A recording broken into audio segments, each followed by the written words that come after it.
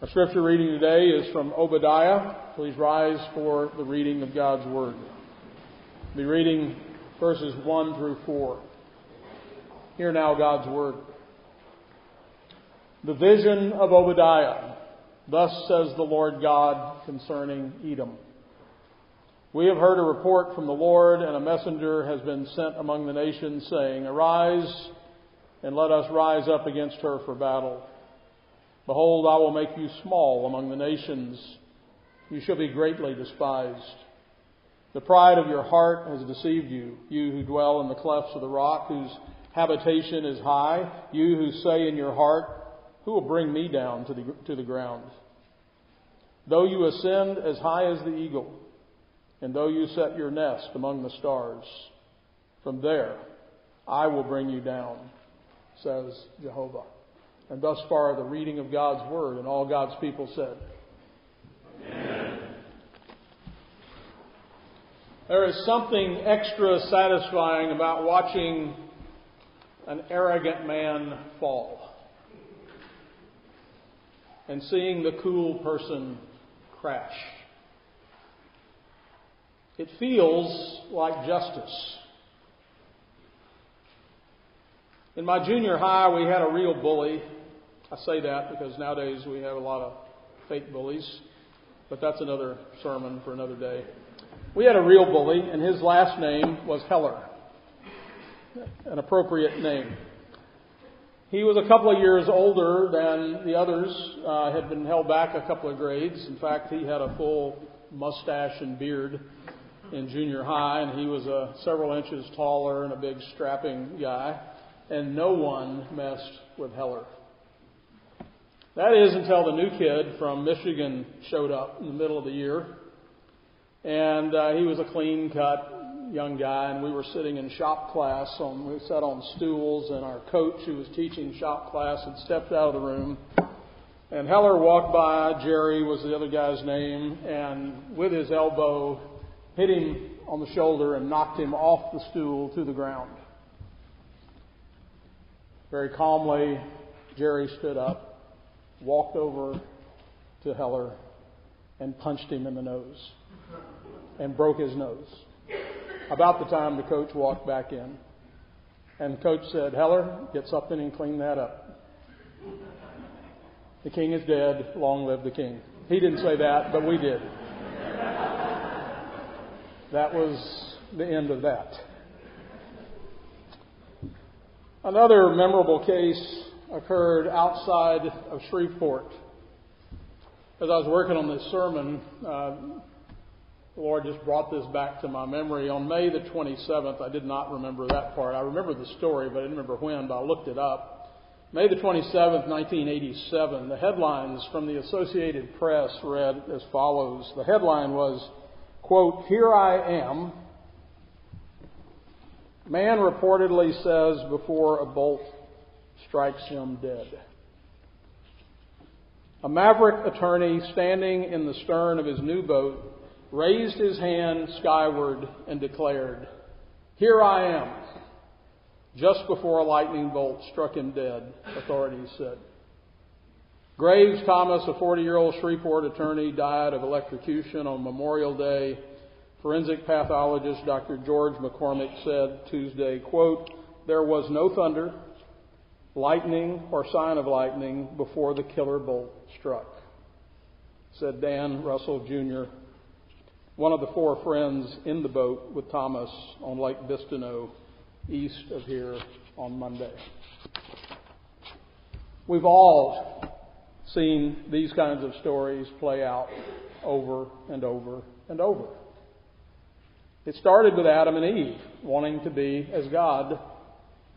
The Philistines taunted the armies of Israel, and Nebuchadnezzar bragged until God turned him into a 4-footed animal. Or as Proverbs 16 says, pride goes before a fall and a haughty spirit before stumbling. Better to be of a humble spirit with the lowly than to divide the spoil with the proud. And then, of course, we read of the very opposite of this in Philippians chapter 2. Verses 5 through 11, let this mind be in you, which was also in Christ Jesus, who being in the form of God did not consider it robbery to be equal with God, but made himself of no reputation, taking the form of a bondservant and coming in the likeness of men. And being found in appearance as a man, he humbled himself and became obedient to the point of death, even the death of the cross. Therefore God has also highly exalted him and given him the name which is above every name, that at the name of Jesus every knee should bow, of those in heaven and of those on earth and of those under the earth, and that every tongue should confess that Jesus Christ is Lord, to the glory of God the Father. In these opening verses of Obadiah, we see the same familiar story unfold as the proud Edomites reveal their hearts by asking arrogantly this rhetorical question, who will bring me down to the ground? Remember, this is the story of twin brothers, Jacob and Esau, and their descendants. It's their story playing out in history. Children always represent their parents. And Jacob and Esau were representing theirs. Jacob had his own problems. The book of Obadiah is not dealing with that question. God was also dealing with that issue in regard to Israel, the Israelites, and particularly Judah. But right now he's dealing with the descendants of Esau, and they're arrogant and so forth. And so we need to remember this story. Well, there's an answer for the Edomites' question. Who will bring me down to the ground? And it comes from the one who can bring us all down. Every last one of us. So this book opens with a simple declaration, and we're going to kind of look at each of these first 4 verses here and unpack this a little bit. The book opens with a simple declaration that this is the vision of Obadiah. Literally in Hebrew, it's just vision Obadiah.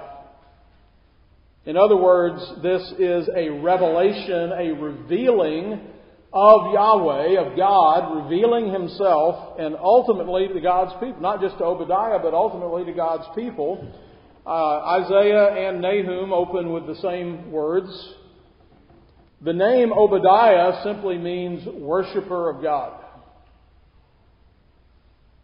or worshiper of the Lord. That's all we know about this prophet, and that's really all we need to know. His next words are, thus saith the Lord God concerning Edom. And so God is about to say something, and as Isaiah puts it, so shall my word be that goes forth from my mouth. It shall not return to me void, but it shall accomplish what I please, and it shall prosper in the thing for which I sent it. So we have in the Bible repeatedly, and we see this particularly in the prophets over and over, thus saith the Lord. God is speaking. This is not the prophet speaking for himself. He is simply the messenger. Obadiah uses both the word Adonai, which means Lord or Master, and Yahweh, which is God's name. It's used several times in this short book. And so this is not a vague or local reference to a God or a local deity. This is the God of Israel and the one with whom actual authority exists, and he can therefore execute his judgment and bring about deliverance. Both. He can bring judgment and deliverance, and as a result, his kingship will be both experienced and ultimately acknowledged. And so this book is addressed to Edom. I, quote, God says, I will make you small. But it seems to have been written for the exiled Israelites who are in distress. They're being oppressed by the Edomites. They're concerned. They don't know what's going on. They feel all this pressure and persecution. And so God is writing about Edom, but he's writing for the Israelites. Judah's supposed to, think of it like, you ever watch Shakespeare plays? And there's always somebody behind a curtain. There's a conversation going on. I remember this in Hamlet more than once, where there's a conversation going on in a big room, and lo and behold, somebody is snuck in, or they're around the corner, and they're behind a curtain, and they hear what the plot is. And that's kind of what we have going here. The prophet is delivering this message to Israel, but we have this conversation that God is having talking about Edom. And they get to overhear what God is saying. And so they had been devastated by the cruelty and the betrayal of the Edomites. Remember, the descendants of Esau, descendants of Jacob, and now Esau is betraying Jacob, as it were. So you have that scene. It appears that the Israelites are defeated and crushed both by Babylon and by the Edomites. And the Edomites are strutting their stuff and boasting of their invincibility. You've never strutted your stuff, have you? Picked on someone, have you? To show how tough you are and how you have power over others. That's what the Edomites were doing. You know, the cool guy or the girl that likes to show everybody that they're above everyone else. That's what the Edomites were doing. Well, the Edomites seemed very secure in their high mountains, and they had enriched themselves at Judah's expense. So what we hope, what is our hope, the Israelites are thinking? They've got the upper hand. Here they are. They have the strategic position in the mountains. They have control over us. They're more powerful than us. So we feel hopeless. What assurance do God's people have that they're going to be delivered? And so these parenthetical lines give them assurance in verse 1. We have heard a report from Yahweh, and a messenger has been sent among the nations, saying, Arise, and let us rise up against her for battle. We heard a report that God has told the nations to rise up against Edom. God's doing something behind the scenes, and now God's pulling the curtain back to let them see. He's letting them know that He has already begun to execute His judgment. Everything has been set in motion. And so in the background, God is stirring up the nations to ultimately take military action against Edom. And so the news has been spreading. There's a report and a rumor something big is about to happen. Now the nations, plural, are mentioned here 4 times in this book. Not just Edom. And so in verse 1, a messenger has been sent among the nations. Verse 2, I will make you, Edom, small among the nations. Verse 15, for the day of Yahweh is upon the nation. The day of Yahweh is upon the nations is near. And then again in verse 16, all the nations drink continually. And so Obadiah is making it clear that Yahweh is not, again, just some local deity, but rather He is the sovereign over all the nations, not just Judah, not just the Israelites. He can send messengers to the nations. He can take actions that are seen by the nations. He can bring judgment upon the nations, and the nations can be the instruments, the spectators, or even the objects of Yahweh's judgment. And so it turns out that while the Edomites thought that they had many allies and that Judah had none, they forgot that Judah had Yahweh as their ally. If God be for us, who can be against us? Or as Luther put it regarding Satan, one little word shall fell him. Now the message that had gone out among the nations was this: Arise and let us rise up against her, that is, against Edom, for battle. God was about to take action against the Edomites, and He was going to use the surrounding nations as His instruments. He is the commander-in-chief. Sometimes we get a preview of what is about to happen. I've told some of you this story many years ago. I was in Shreveport. I actually had a motorcycle. And that was before we had our first baby, by the way. Didn't last long. And I was coming home from work. I worked about 10 miles away from home. It was late one night, and there was a new highway that had just opened. It was actually Burt Coons, for those of you familiar with Shreveport. And at 11 o'clock at night, there was zero traffic. And so in fact, there were some barricades still up, but I took that route home.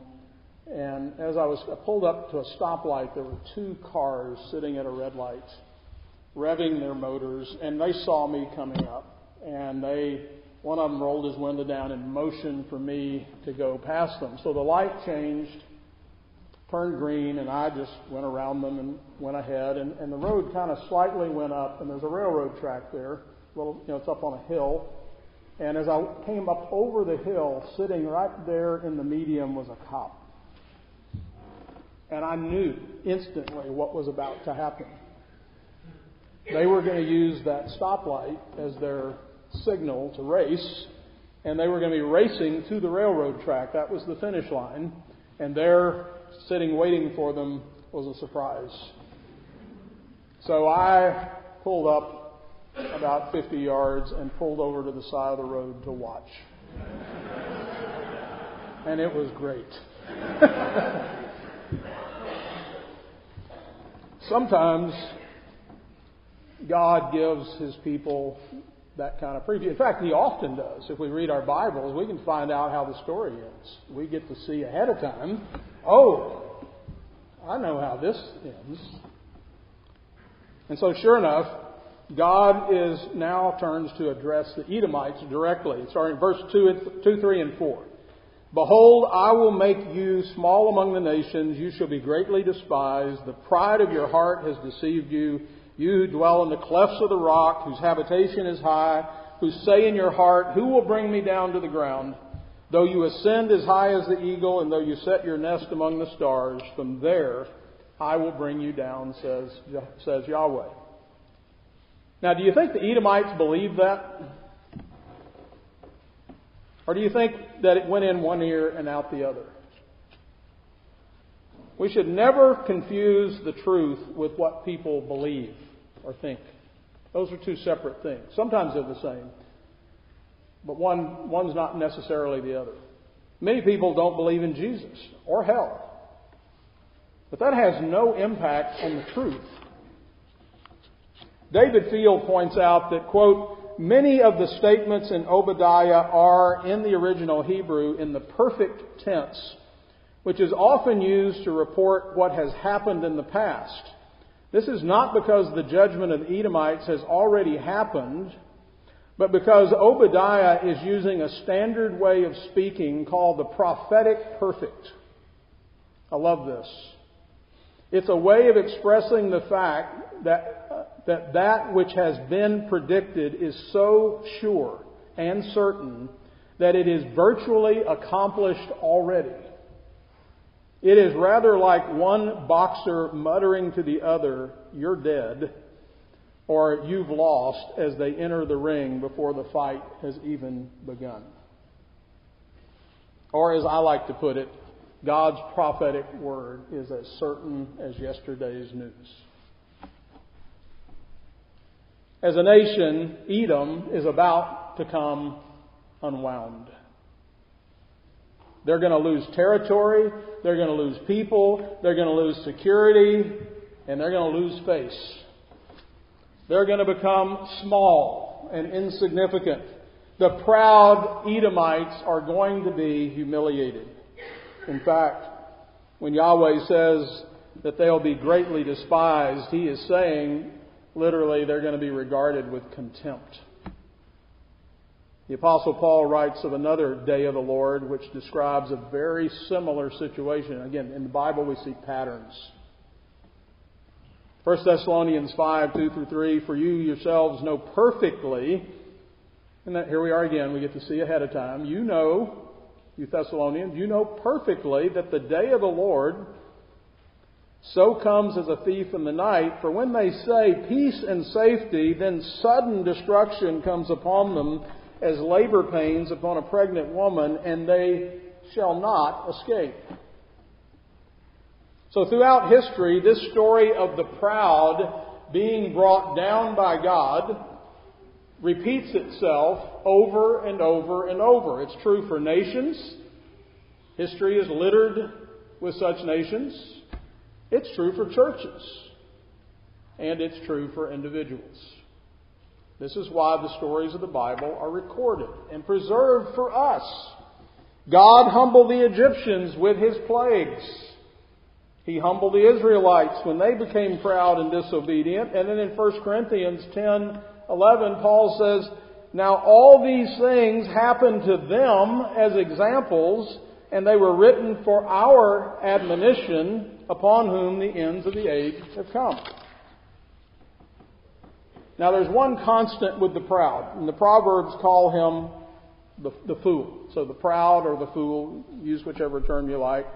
There's one constant is he's very pleased with himself. Edom thought that they had many reasons to feel secure. Commentator Douglas Stewart comments, in addition to Selah, Edom's main cities of Teman and Basra, as well as the nascent fortress city of Petra near Selah, were located in nearly impenetrable high rock formations reached only by narrow, vulnerable gorges in each instance. And so that's the geography again. Perhaps they were also pleased with their wealth. Remember, they're a great trade center. All these trade routes go through there. Maybe they were proud about their alliances with all their friends and nations. Maybe their wisdom. We read later in this book about their wise men and their mighty men in verse 9. So verse 6, 7, 8, and 9. Wealth, alliances, wisdom, mighty men. They had a lot of things that they were proud about. But Yahweh is about to pull the rug out from under them. They're soon going to be exposed. Or again, as the Apostle Paul warns, therefore let him who thinks he stands take heed, lest he fall. You see, pride is first and foremost a self-deceiver. The proud person and the proud nation always thinks more highly of themselves than they ought, and this misleads them, I should say, to many miscalculations. You ever heard the phrase, he's too smart by half? He thought he had it all figured out, but he left a few things out. He overlooked a few things. Well, that's the Edomites, and that's us too when we're proud. In fact, the Hebrew word that's translated pride in verse 3 is sometimes translated as presumption, insolence, or arrogance.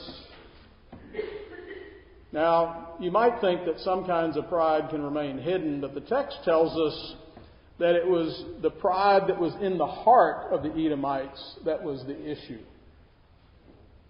David Field put it this way, I really like this. He said, "What is in the heart is known to God. Our thoughts and feelings are like things that we, quote, say inside us, but God has excellent hearing. What we say in our hearts, He hears loud and clear." So the Edomites start out by being deceived by the pride of their own hearts, and then they're deceived by their allies. You'll remember that it was the pride of wanting to be as God that led Eve to Eve's deception. The woman said, "The serpent deceived me and I ate." Well, what was the problem? She wanted to be like God, and so she listened to his lies, and she fell for it. In verse 3 of Obadiah, the word rock is the same Hebrew word for the name of a major Edomite town, Selah, which is probably intended as a play on words. And when Obadiah refers to them as those whose habitation is high, this is both literal and figurative. Yes, they are literally high, but also it's saying something about their pride, their attitude. They lived in lofty places and they thought of themselves in lofty terms, thinking very highly of themselves. Moreover, the cockiness of pride is evident. And if any of you have ever had a rooster, you know what that means. He says, "You say in your hearts, who will bring me down to the ground?" And this should remind us of many stories in the Bible. The one that popped into my mind as very evident is Goliath in the valley of Elah.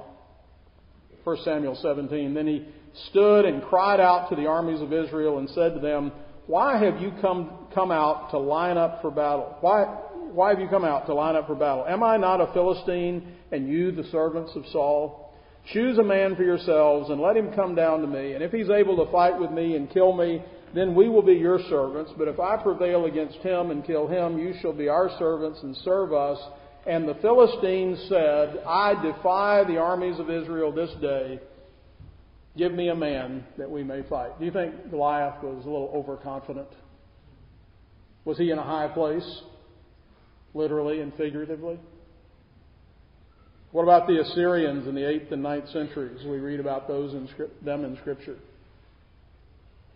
And what about Nebuchadnezzar? Again, a great story here. All these things we should think about as we read through Obadiah and think about other times where this story repeats itself. So, we read about Nebuchadnezzar. All this came upon King Nebuchadnezzar. At the end of the 12 months, he was walking about the royal palace of Babylon. So he's a king, right? He's in the palace. And the king spoke, saying, "Is not this great Babylon that I have built for a royal dwelling by my mighty power and for the honor of my majesty? Look at me. Look at what I've done. Look at what I've accomplished. I'm something. I'm somebody." While the word was still in the king's mouth, a voice fell from heaven. "King Nebuchadnezzar, to you it is spoken, the kingdom has departed from you." I think this is the prophetic perfect here. "And they shall drive you from men, and your dwelling shall be with the beasts of the field. They shall make you eat grass like oxen, and 7 times shall pass over you until you know that the Most High rules in the kingdoms of men and gives it to whomever He chooses." And that very hour the word was fulfilled concerning Nebuchadnezzar. He was driven from men, and he ate grass like oxen. His body was wet with the dew of heaven till his hair had grown like eagle's feathers and his nails like birds' claws. This Edomite's question in Obadiah 4 is portrayed as an unanswerable rhetorical question. Who shall bring me down to the ground? But God takes their challenge and He replies. Verse 4. "Though you ascend as high as an eagle, and though you set your nest among the stars, from there I will bring you down, declares Yahweh." You see, it doesn't really matter how high you go. The Tower of Babel comes to mind. "And they said, 'Come, let us build ourselves a city and a tower whose top is in the heavens. Let us make a name for ourselves, lest we be scattered abroad over the face of the whole earth.'" How did that story end? Scattered abroad across the face of the earth? The bigger they are, the harder they fall, or the higher they are, the further they fall. Listen to how Isaiah describes the fall of Lucifer. In Isaiah 14:12 through 14, "How you are fallen from heaven, O Lucifer, son of the morning! How you are cut down to the ground, you who weakened the nations! For you have said in your heart, I will ascend to heaven. I will exalt my throne above the stars of God. I will also sit on the mount of the congregation on the farthest sides of the north. I will ascend above the heights of the clouds. I will be like the Most High. Yet you shall be brought down to Sheol, to the lowest depths of the pit."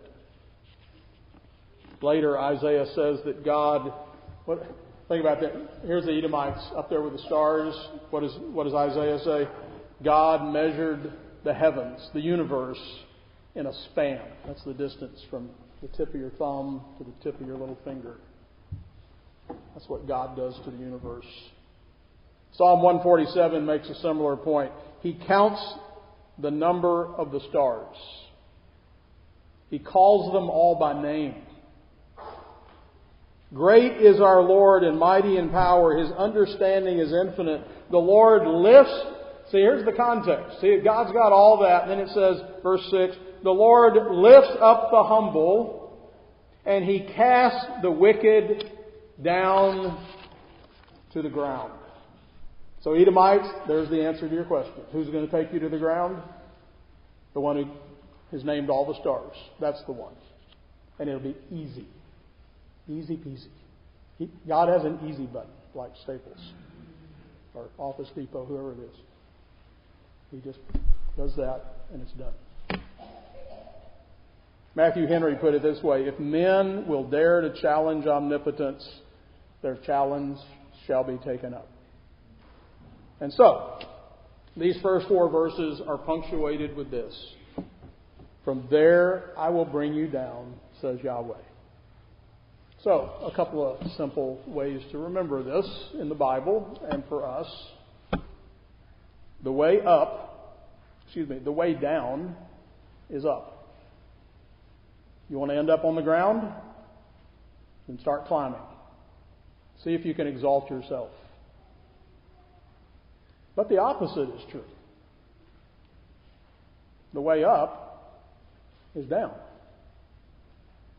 1 Peter 5:5-6, God resists the proud, but He gives grace to the humble. Therefore, here's the conclusion. It's a real simple premise. So premise 1, God resists the proud. Premise 2, He gives grace to the humble. Therefore, here's the conclusion: humble yourself under the mighty hand of God, that He may exalt you in due time. You want to be exalted? Then start out on the ground. Start out bowing the knee to Him. Not my will, but your will be done. You're the Lord, not me. You're the Almighty, not me. I'm dependent on you. That's the way up. Let's pray.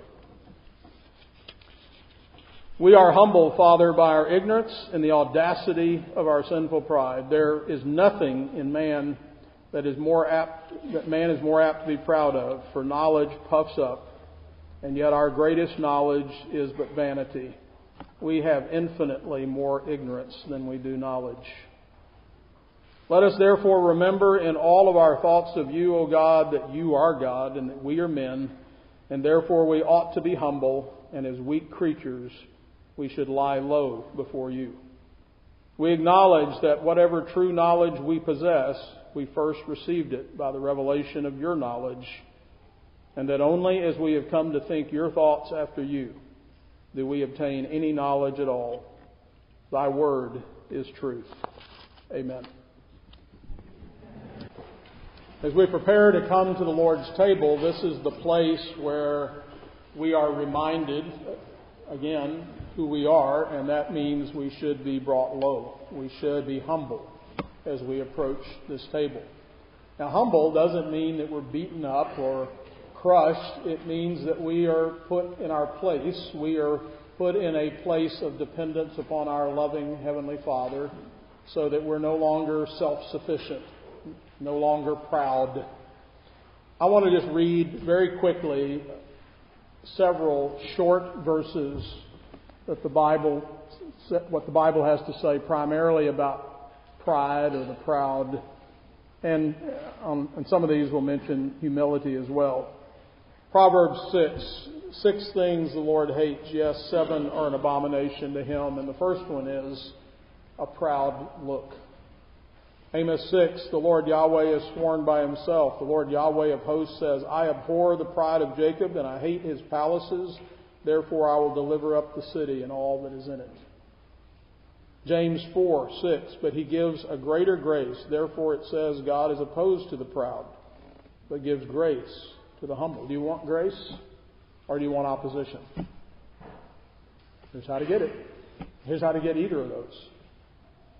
1 Peter 5:5, you younger men, likewise be subject to your elders, and all of you clothe yourselves with humility toward one another, for God is opposed to the proud, but gives grace to the humble. Isaiah 2:12, for Yahweh of hosts will have a day of reckoning against everyone who is proud and lofty, and against everyone who is lifted up, that he may be abased. Isaiah 23, Yahweh of hosts has planned it, to defile the pride of all beauty, to despise all the honored of the earth. 2 Samuel 22, you shall save the humble people, but your eyes are on the haughty, that you may bring them down. Psalm 31, oh, love Yahweh, all you his saints, for Yahweh preserves the faithful and repays fully the proud person. Daniel 4, now I, Nebuchadnezzar, praise, exalt, and honor the King of heaven, for all his works are true and his ways just, and he is able to humble those who walk in pride. Luke 1, he has shown strength. This is from the Magnificat, right? He has shown strength with his arm. He has scattered the proud in the imaginations of their heart. Psalm 18, for you will save the humble people, but will bring down haughty looks. Psalm 119, you rebuke the proud and cursed who stray from your commandments. Psalm 94, rise up, O judge of the earth, render punishment to the proud. Proverbs 15, Yahweh will destroy the house of the proud, and he will establish the boundary of the widow. Isaiah 10, therefore it shall come to pass when the Lord has performed all his work on Mount Zion and on Jerusalem, that he will say, quote, I will punish the fruit of the arrogant heart of the king of Assyria and the glory of his haughty looks. And then finally, Jeremiah 13:9, thus says Yahweh, in this manner I will ruin the pride of Judah and the great pride of Jerusalem. And so as we come here, that should serve as both a warning and an encouragement. Because there is both in these verses. There's a warning to the proud and promise to the humble. So let us humble ourselves as we come to the Lord and receive his good gift. We implore the constant assistance of the Holy Spirit to subdue our temptations and corruptions and restrain all inordinate desires, to make us to delight in your ways, and to replenish our souls with all Christian graces and virtues.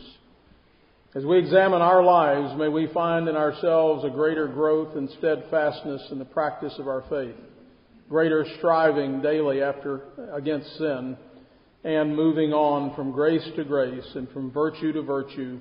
May we live and die in your favor and obedience, and be received into your eternal glorious kingdom through the merits and mediation of your Son, Jesus Christ, our blessed Savior and Redeemer. Bless now our feast, our fellowship, and our rest. We pray in Jesus' name. Amen. Amen. Whatever is born of God overcomes the world. And this is the victory that has overcome the world, our faith.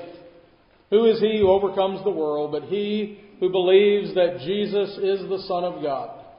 Amen. Amen.